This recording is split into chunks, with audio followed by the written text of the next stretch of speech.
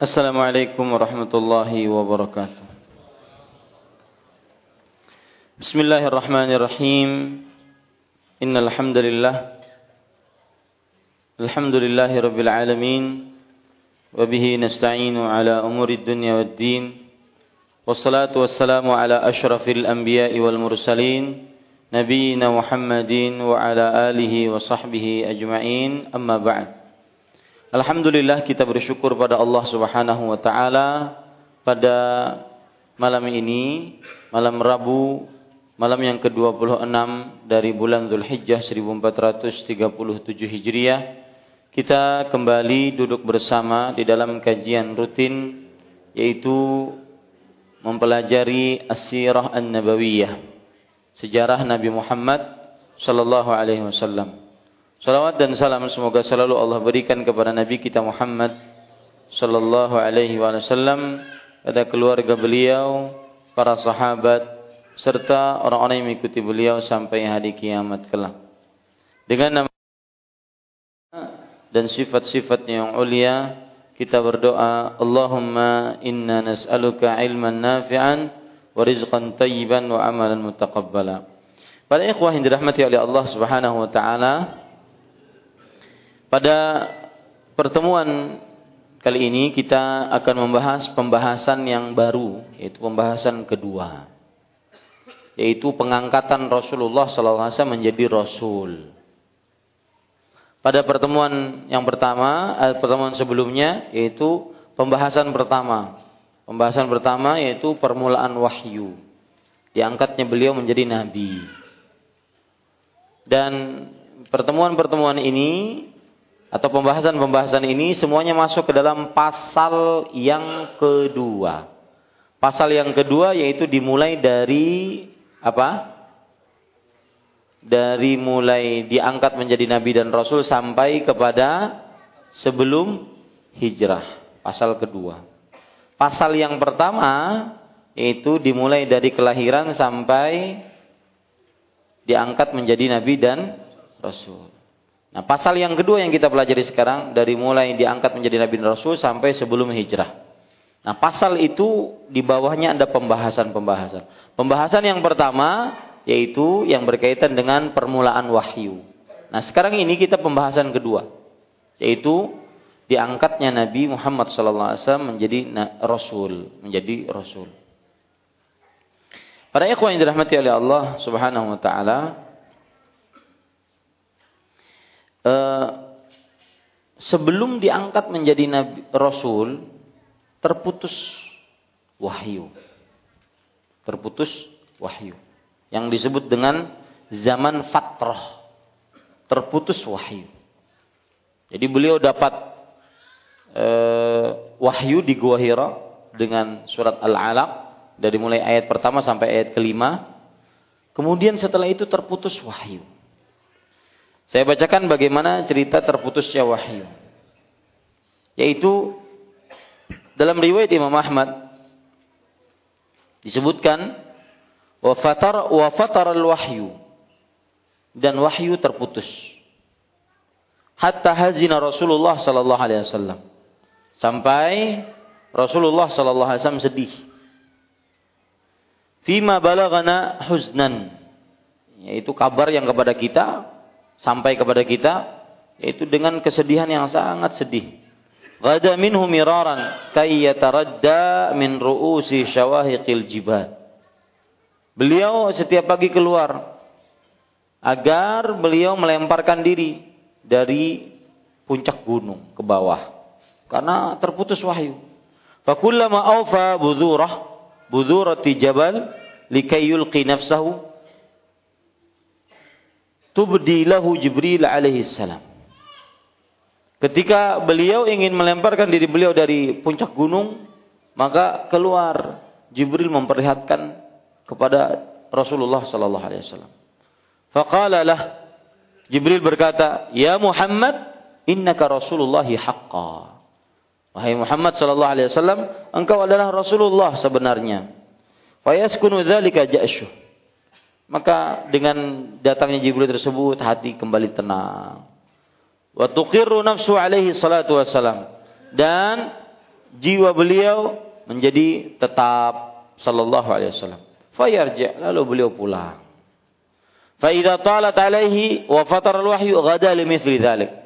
Kalau belum datang juga wahyu, waktu semakin menjauh, belum datang juga wahyu, maka beliau melakukan seperti itu. Fa idza awfa bi dharwati jabal tubdi lahu Jibril alaihi salam faqala lahu mithla dzalik. Kalau sudah sampai ke puncak gunung, maka Jibril datang. Nah, itu terus. Ya, bahkan disebutkan bahwa wahyu tersebut terputus hampir selama 2 tahun setengah. Subhanallah. Mulai lama. Ya. Beliau takut bahwasanya yang datang kepada beliau itu bukan Jibril, tetapi syaitan. Beliau takut itu. Itu yang di dalam benak Nabi Muhammad sallallahu alaihi wasallam. Di sana ada riwayat lain tentang terputusnya wahyu. Hadis riwayat Bukhari. Jabir bin Abdullah radhiyallahu anhu bercerita tentang putusnya wahyu. Bainama ana amshi idh sami'tu sautan minas sama farafa'tu basari. Rasulullah SAW bersabda, ketika aku berjalan, aku dengar suara dari langit. Lalu aku pun mengangkat kepalaku. Fa idzal malakul ladzi ja'ani bihira jalisun ala kursiyin bainas samai wal ard fara'ibtu minhu. Ternyata ketika aku menengadahkan pandanganku ke atas, aku melihat malaikat yang mendatangiku tatkala di gua Hira sedang duduk di atas kursi yang kursi tersebut antara langit dan bumi. Besar. Jibril alaihi salam. Fara'ibtu minhu. Aku pun takut. Faraja'tu, lalu aku pulang. Faqultu zammiluni. Aku pun pulang, kemudian aku berkata kepada istriku, Khadijah, selimuti aku. Fa anzalallahu ya ayyuhal muddatsir qum fa anzir ila qawlihi warujza fahjur. Maka Allah pun turunkan ayat. Nah, ini adalah wahyu yang kedua. Wahai orang yang sedang berselimut, qum fa anzir. Bangunlah dan berikanlah peringatan.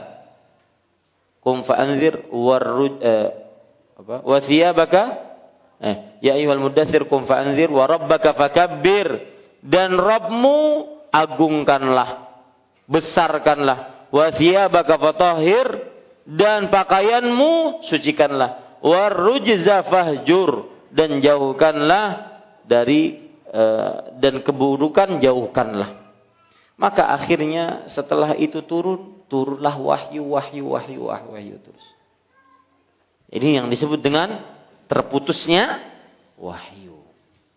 Para ikhwan yang dirahmati oleh Allah, jadi sebelum Nabi Muhammad SAW diangkat menjadi Rasul, terputus wahyu selama 2 tahun setengah. Ya, selama 2 tahun setengah. Dan wahyu yang kedua yang beliau dapati, dan itu wahyu yang menunjukkan bahwa beliau diangkat menjadi Rasul, yaitu surat Al-Muddatsir. Makanya para ulama mengatakan bahwa nubbi'a bi'iqra' wa ursila bil muddatsir. Artinya beliau diberikan wahyu untuk menjadi nabi dengan surat Iqra' Al-Alaq, dan diutus menjadi Rasul dengan surat Al-Muddatsir. Nah, begitu. Ya, diangkat menjadi nabi dengan surat Al-Alaq, diangkat menjadi Rasul dengan surat apa?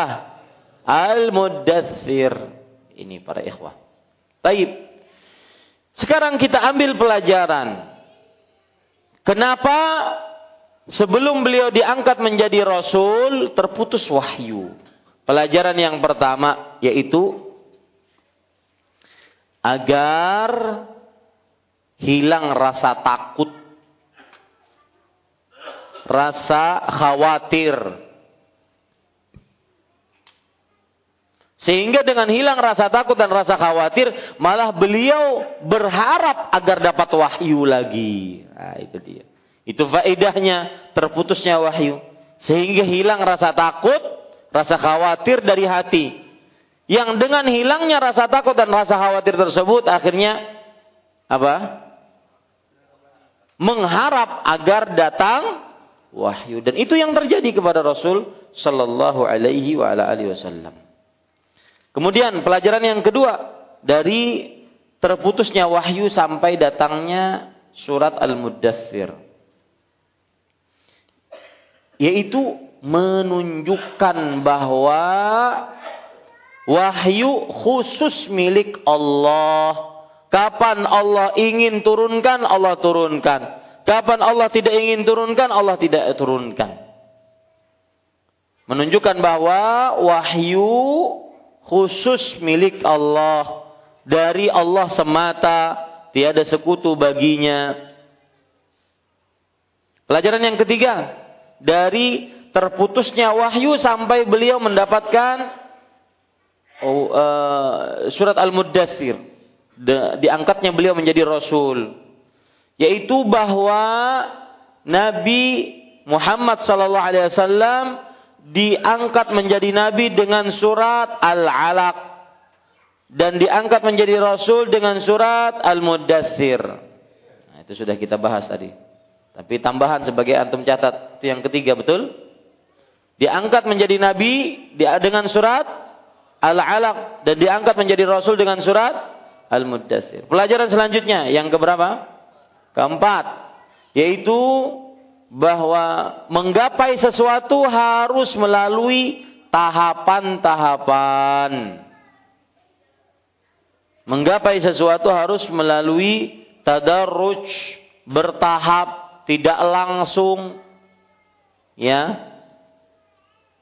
Contoh Rasulullah sallallahu alaihi wasallam. Pertama kali yang beliau dapatkan apa? Yaitu beliau disukakan untuk berkholwat, menyendiri di Gua Hira. Kemudian setelah itu dimimpikan kepada beliau mimpi-mimpi yang baik. Kemudian setelah itu diangkat menjadi Nabi dengan surat Al-Alaq, Iqra bismi rabbikal ladzi khalaq. Kemudian setelah itu diangkat menjadi Rasul dengan surat Al-Muddatsir. Ini namanya apa? Bertahap. Ya, untuk menggapai sesuatu harus bertahap. Tidak bisa ekspres, langsung instan. Ya, belajar bahasa Arab, mengalih juga sekalinya belajar bahasa Arab lah. Malam Sabtu, malam Senin. Limbah berkurang muridnya. Bujur kata. Ya, ini para ikhwan yang dirahmati oleh Allah. Kemudian para ikhwan, begitu juga dalam berdakwah, bertahap. Lihat Rasulullah SAW menyebutkan kepada Mu'adz bin Jabal ketika beliau mau mengutus Mu'adz bin Jabal ke negeri Yaman. Ya Mu'adz, innaka ta'ti qauman ahla kitabin. Falyakun awwala ma tad'uuhum ilaihi syahadatu an la ilaha illallah wa anna Muhammadan Rasulullah. Fa in fa'alu dzalik fa'alimhum anna Allah aftarada 'alaihim 5 salawatin fi yawmin wa laylah, fa in fa'alu dzalik fa'alimhum anna Allah iftarada 'alaihim shadaqatan tu'khadhu min aghniyaihim faturaddu fi fuqara'ihim. Wahai Mu'adz, kalau seandainya kamu pergi ke negeri Yaman, kamu akan berdakwah kepada kaum ahlu kitab, kaum Nasrani, Yahudi. Maka yang pertama kali kamu dakwahkan syahadat. Setelah itu salat. Setelah itu zakat. Maka seperti itulah kita ketika ingin berdakwah, terutama kepada para kerabat kita, istri, anak-anak. Saya yakin, Pak, orang yang hadir di sini tidak semuanya sudah mengenal sunnah, kemudian suka terhadap sunnah. Ya, senang kalau pergi ke masjid, kalau pulang ke rumah hatinya risah, gelisah. Kenapa? Mendapati istri belum ngaji. Ya. Kalau ada tamu bertamu ke rumahnya tidak mau. Kenapa? Karena istrinya belum jilbaban. Istrinya belum ngaji. Istrinya belum mengenal lebih dalam tentang sunnah Rasul sallallahu alaihi wasallam. Malu. Kadang sedih ketika pulang ke rumah. Kenapa? Karena anak-anaknya, karena orang tuanya dan semisal. Nah, ini yang seperti ini harus dengan tadarruj, bertahap. Ya, lihat Al-Qur'an ketika mengharamkan khamar bertahap. Pertama kali disebutkan bahwasanya khamar itu jangan mendekati salat, mendekati masjid dalam keadaan mabuk. La taqrabus salata wa antum sukara hatta ta'lamu ma taqulun. Janganlah kalian mendekati masjid yang didirikan salat di dalamnya dalam keadaan kamu mabuk sampai kamu sadar apa yang kamu ucapkan. Kemudian setelah itu turun ayat yang selanjutnya yang menunjukkan bahwa di dalam khamar ada manfaat tetapi buruknya lebih banyak. Ayat selanjutnya turun yang menunjukkan benar-benar pengharaman. Allah Subhanahu wa taala berfirman, "Ya ayyuhalladzina amanu innamal khamru wal maisiru wal ansabu wal azlam rijsun min amali syaitan fajtanibuh la'allakum tuflihun." Innama yuridu syaitanu an yuqi'a bainakumul adawata wal baghdha fil khamri wal maisir wa yasuddakum an dzikrillah wa 'anis shalah fahal antum muntahun. Ini yang ketiga, sesudah menyatakan jangan mendekati salat dalam keadaan mabuk. Kemudian menyatakan bahwa khamar kebaikan ada tetapi buruknya lebih banyak. Yang ketiga benar-benar dilarang. Wahai orang yang beriman, sesungguhnya khamar, judi, mengundi nasib, meletakkan sesaji adalah rijsun, perbuatan kotor dari perbuatan syaitan. Jauhilah agar kalian beruntung. Sesungguhnya syaitan ingin memasukkan kepada diri kalian permusuhan, pertengkaran, dan menghalangi kalian dari berzikir kepada Allah Subhanahu wa taala. Maka apakah kalian mau berhenti? Tadarruj, bertahap. Ya. Dalam belajar juga gitu, Pak, bertahap. Enggak bisa langsung pintar. Ya, enggak bisa langsung jadi Syekhul Islam. Sekali dua kali ikut kajian langsung Syekhul Islam. Fatwa sana, fatwa sini, enggak bisa. Harus belajar banyak. Ya, duduk dengan ustadz, dengan kiai lama, enggak sehari dua hari, lama bertahun-tahun. Ya, belajar bahasa Arab, belajar ilmu-ilmu alat, baru bisa setelah itu mengajar. Jadi ini pelajaran penting, yaitu bertahap dalam berdakwah, bertahap dalam beramal saleh, bertahap dalam meninggalkan maksiat, bertahap. Nah, betul enggak bertahap dalam meninggalkan maksiat? Enggak bisa. Harus tinggalkan. Ya, adapun dalam beramal saleh maka bertahap. Bertahap dalam artian kerjakan semampunya, kerjakan sampai menggapai yang paling utama. Adapun maksiat enggak boleh bertahap. Kenapa? Karena maksiat cuma meninggalkan. Ya, enggak boleh. Misalkan tinggalkanlah maksiat semampumu, enggak ada itu. Yang ada adalah bertakwalah kepada Allah semampumu. Ya. Adapun meninggalkan maksiat tidak boleh semampunya. Kenapa? Karena meninggalkan maksiat cuma meninggalkan. Demikian. Pelajaran selanjutnya pada ikhwah yang dirahmati oleh Allah Subhanahu wa taala. Yaitu harus berdakwah. Setelah mendapatkan ilmu, diamalkan, kemudian berdakwah. Harus berdakwah setelah mendapatkan ilmu dan diamalkan. Hal ini sebagaimana firman Allah dalam surah Al-Mudaththir tadi, ya ayyuhal mudaththir qum fa'anzir. Bangun, maka berikan peringatan. Ya, bangun dan berikanlah peringatan. Dan ini tidak khusus untuk Nabi Muhammad SAW saja, tetapi untuk umatnya juga. Kemudian pada ikhwan yang dirahmati oleh Allah Subhanahu wa taala, pelajaran selanjutnya yang kita bisa ambil dari hadis ini adalah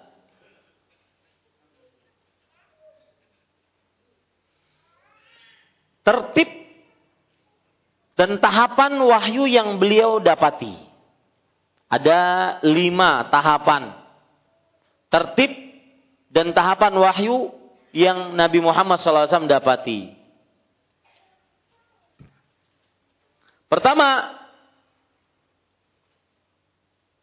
tersebar di tengah umat-umat selain umat Islam, bahwa akan ada seorang nabi yang diutus di zaman ini. Jadi sudah ada isu itu, Pak. Nah, isu itu yang mengadakan adalah takdir Allah.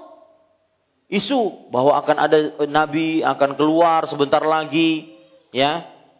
Kemudian setiap umat yang mempunyai kitab, mereka mengetahui akan ada keluar nabi. Ini yang pertama tahapan. Tahapan yang kedua, yaitu disukakan kepada beliau berkhulwat, menyendiri. Tahapan yang ketiga, dimimpikan kepada beliau mimpi yang baik-baik selama 6 bulan. Mimpi terus setiap hari, setiap malam mimpi baik. Ya. Selama 6 bulan. Tahapan yang keempat, yaitu diangkat menjadi nabi dengan surat Iqra. Bismi rabbikal ladzi khalaq.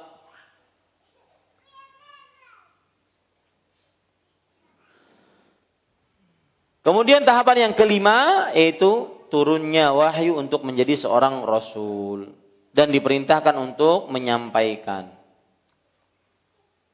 Sekarang, para ikhwan yang dirahmati oleh Allah, apa bedanya antara nabi dan rasul? Khilaf di antara ulama perbedaannya. Ada pendapat yang mengatakan perbedaan antara nabi dan rasul adalah bahwa seorang nabi tidak diperintahkan untuk menyampaikan dakwahnya. Sedangkan seorang rasul diperintahkan untuk menyampaikan dakwahnya.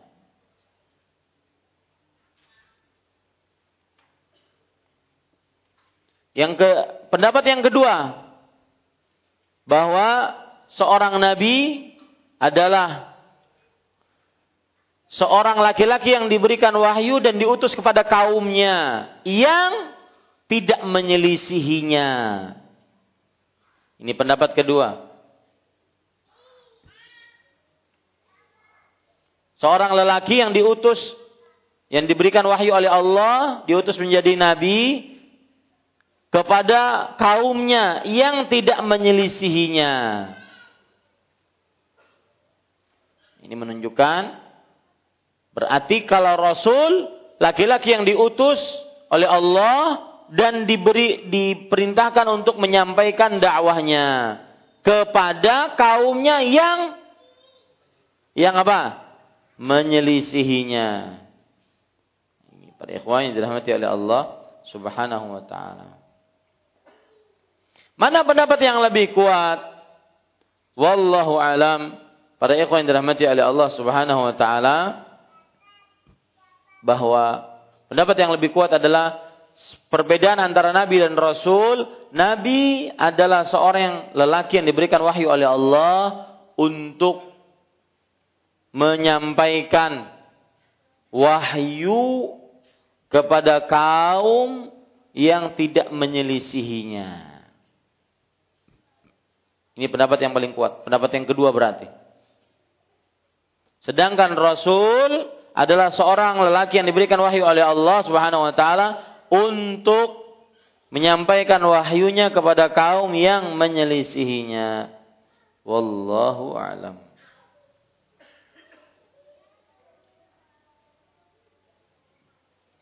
Baik. Para ikhwan yang dirahmati oleh Allah Subhanahu wa taala.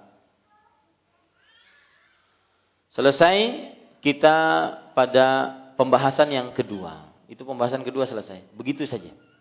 Yaitu beliau mendapatkan wahyu, risalah, dan berdakwah selama 23 tahun.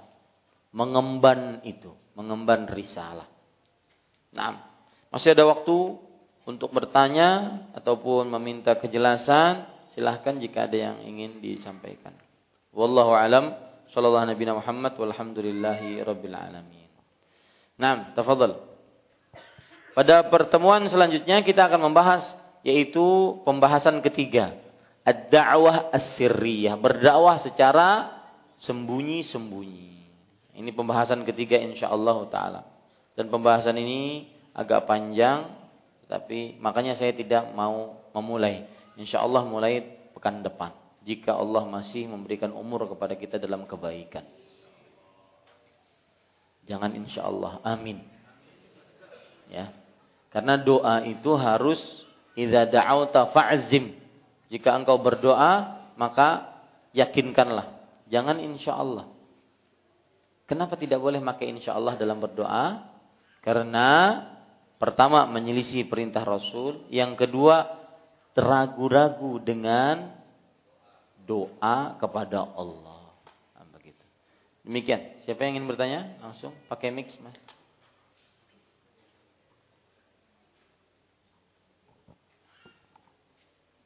Assalamualaikum Ustaz. Waalaikumsalam warahmatullahi wabarakatuh. Bertanya terkait masalah keutamaan istri Rasulullah. Ada riwayat juga yang mengatakan bahwasanya keutamaan di sisi Rasulullah adalah Siti Khadijah. Mungkin Pian bisa jelaskan. Maksudnya Siti Aisyah dengan Siti Khadijah. Bagaimana?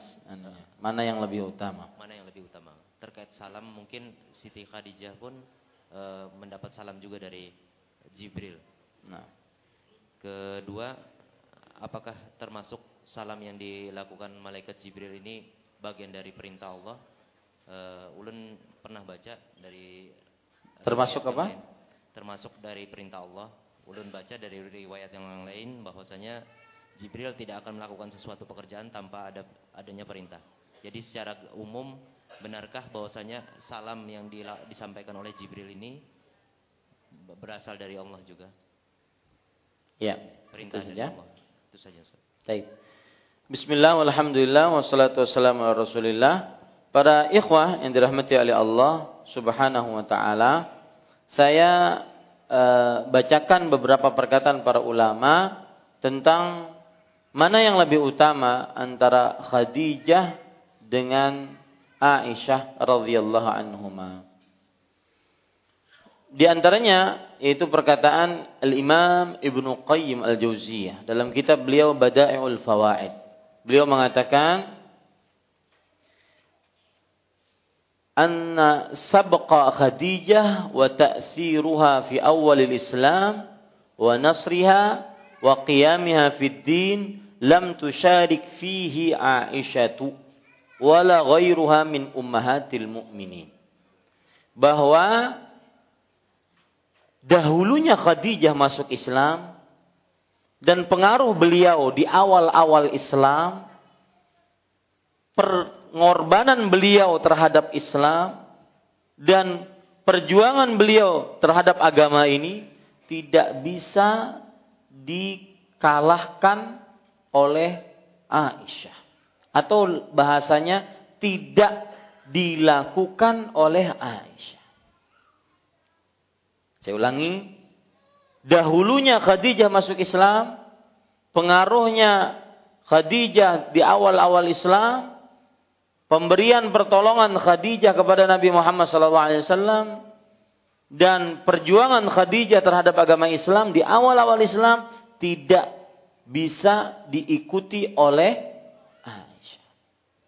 Kemudian beliau mengatakan, wa ta'thiru Aisyata fi akhiril Islam wa hamlid din wa tablighihi ila al-ummah wa idrakiha min al-ilm ma lam tusyarik fihi Khadijatu wala ghairuha mimma tamayyazat bihi ghairuha. Artinya, dan pemberian pengaruh oleh Aisyah di akhir Islam, akhir-akhir Islam, dan juga membawa agama ini dan menyampaikan agama ini kepada umat dan memberikan ilmu, ini tidak bisa diikuti oleh Khadijah dan juga selain ummahatul mukminin, yang menunjukkan Aisyah istimewa dari sisi ini. Fata'ammal, kata beliau, fata'ammal hadzal jawab alladhi law ji'ta bighairi min at-tafdhil mutlaqan lam tukhallis minal mu'aradah, atau lam takhlus minal mu'aradah. Maka perhatikan jawaban ini, yang kalau kamu jawab dengan jawaban selain ini, maka kamu tidak akan bisa lewat dari pertentangan. Pasti ada pertentangan selain jawaban ini. Ya, Ini para ikhwan yang dirahmati oleh Allah Subhanahu wa taala. Imam Ibnu Qayyim juga mengatakan dalam kitab beliau Zadul Ma'ad, wa Fatimatu afdalu banatihi 'alal itlaq. Fatimah binti Muhammad adalah seutama-utama anak perempuan beliau secara mutlak. Wa qila innaha afdalu nisa'il 'alam, wa qila bal ummuha Khadijah, wa qila bal Aisyah, wa qila bal bil waqfi fi dzalik. Dikatakan bahwa Fatimah adalah seutama-utama wanita sealam semesta. Ada pendapat lain yang paling utama Khadijah. Ada pendapat lain yang paling utama Aisyah. Ada pendapat lain yaitu diam. Tidak mengatakan mana yang lebih utama dari seluruh wanita-wanita yang baik tersebut. Intinya saya lebih condong kepada pendapat yang tadi. Bahwa Khadijah mempunyai keutamaan yang tidak dimiliki oleh Aisyah. Aisyah memiliki keutamaan yang tidak dimiliki oleh Khadijah. Wallahu a'lam. Cuma jumhur jika berbicara tentang wanita yang paling mulia, kan ada hadis riwayat Bukhari, kamula minar rijali katsir wa lam yakmul minan nisa'i illa arba'. Yang sempurna dari para lelaki banyak. Itu para rasul banyak, para nabi banyak. Dan tidak sempurna dari para wanita kecuali 4 orang. Maryam binti Imran wa Khadijah bintu Khuwailid wa Asiyah binti imra'atu Fir'aun wa Asiyah bintu Muzahim wa Fatimah binti Muhammad. Dan tidak sempurna dari perempuan kecuali 4. Maryam binti Imran, kemudian Khadijah binti Khuwailid, Asiyah binti Muzahim, kemudian Fatimah binti Muhammad. Nah, para jumhur ulama mengatakan Maryam paling utama dari 4 ini. Kenapa? Karena Maryam dipilih oleh Allah. Allah berfirman dalam Al-Quran, Innallaha astafaki wa tahharaki wastafaki ala nisa'il alamin. Allah memilihmu dan mensucikanmu dan memilihmu dari seluruh wanita sealam semesta. Menunjukkan pendapat jumhur kuat bahwa Maryam wanita yang paling mulia dari seluruh wanita mulia. Maryam alaihissalam. Makanya Imam Al-Qurtubi menyebutkan perkataan sebagian salaf bahwa Maryam itu nabiyah. Kalau laki-laki kan nabi. Maryam itu nabiyah. Tetapi pendapat ini lemah dengan bertentangan dengan ayat Al-Quran. Yang jelas beliau, wallahu alam, saya lebih condong kepada Maryam alaihissalam paling utama dari seluruh wanita-wanita yang utama. Nah, bisa dipahami sekarang? Kemudian, apakah Jibril alaihissalam menyampaikan wahyu itu perintah dari? Iya, semuanya perintah dari Allah. Ya, tidak mungkin Jibril alaihissalam bergerak sendiri. Dan itu sifat malaikat, Mas. Sifat malaikat yaitu apa? La ya'suna Allah ma amarahum wa yaf'aluna ma yu'marun. Mereka tidak bermaksiat terhadap apa yang Allah perintahkan terhadap mereka dan akan mengerjakan seluruh yang diperintahkan oleh Allah terhadap mereka. Itu sifat siapa? Para malaikat. Jadi Jibril mengucapkan salam itu adalah wahyu dari Allah untuk agar diucapkan salam kepada Aisyah ataupun Khadijah. Wallahu a'lam. Nah, ada yang lain? Ibu-ibu? Tidak ada? Ngantuk kah sudah? Apakah percandaan antara suami dan istri itu adalah berpahala? Namun apabila candaan mereka, mohon maaf, perang kentut, apakah masih dapat pahala? Masalah kentut kemarin ya.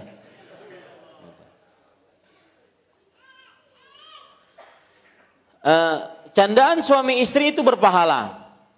Candaan suami istri berpahala. Rasulullah SAW bersabda kepada Jabir ketika menikahi seorang janda. Beliau mengatakan, "Fahalla bikran tula'ibuha wa tula'ibuka." Kenapa tidak menikah dengan perawan yang bisa kamu bercanda dengannya dan dia bisa mencandaimu? Ini istimewanya nikah dengan perawan. Ya. Jadi saya itu kalau saya boleh cerita tentang diri saya dulu ya. Saya dulu ingin nikah, tapi nggak ada yang mau gitu. Sampai saya bilang ke mama dulu, "Mak, carikan mak. Janda juga ada papa mae." Dulu tuh. Ingat benar. Ya. Maka para ikhwah ini tidak benar. Seorang pemuda laki-laki, entah itu mau nikah pertama, nikah kedua, nyari yang janda.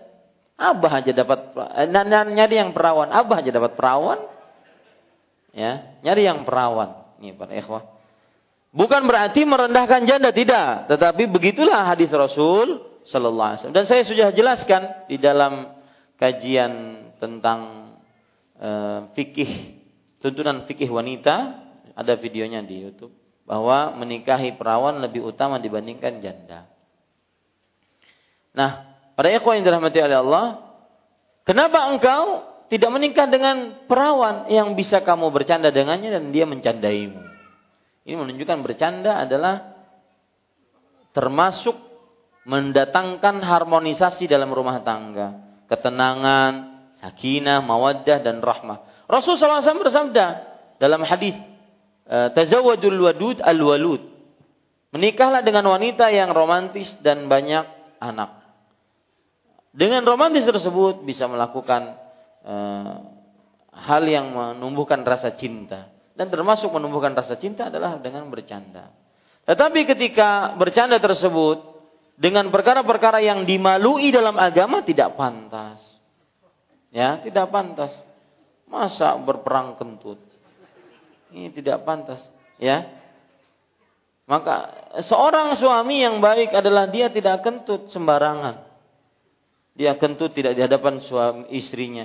Saya pesan kepada semua pasangan, laki-laki ataupun perempuan, suami ataupun istri, jaga penampilan dan jaga bau wangi di hadapan pasangan. Itu salah satu kiat menjaga keharmonisan rumah tangga. Bau mulut, bau badan, burket, itu jaga, dijauhi hal-hal yang mendatangkan bau badan yang tidak nyaman. Insyaallah yang hadir tidak ada yang merokok lagi, ya. Terutama kaum muslimin yang masih merokok, maka jauhi rokok tersebut karena menyiksa istri. Kasihan, ya, berciuman dalam keadaan bau mulut. Ini tidak benar. Rasul sallallahu alaihi wasallam, perhatikan, surat At-Tahrim turun gara-gara perkaranya karena dianggap mulutnya bau. Iya. Ya ayuhan nabi, lima tuharrimu ma ahallallahu lak tabtaghi marwata azwajik. Wahai nabi, kenapa engkau mengharamkan apa yang Allah halalkan demi mencari keridhaan Rabbmu, mencari keridhaan istrimu. Jadi ceritanya Nabi Muhammad SAW menggilir seorang istrinya, kemudian istri-istri yang lain mengatakan kepada istri yang digilir ini, Rasulullah suka minum madu, maka kalau beliau menggilirmu, minumilah madu.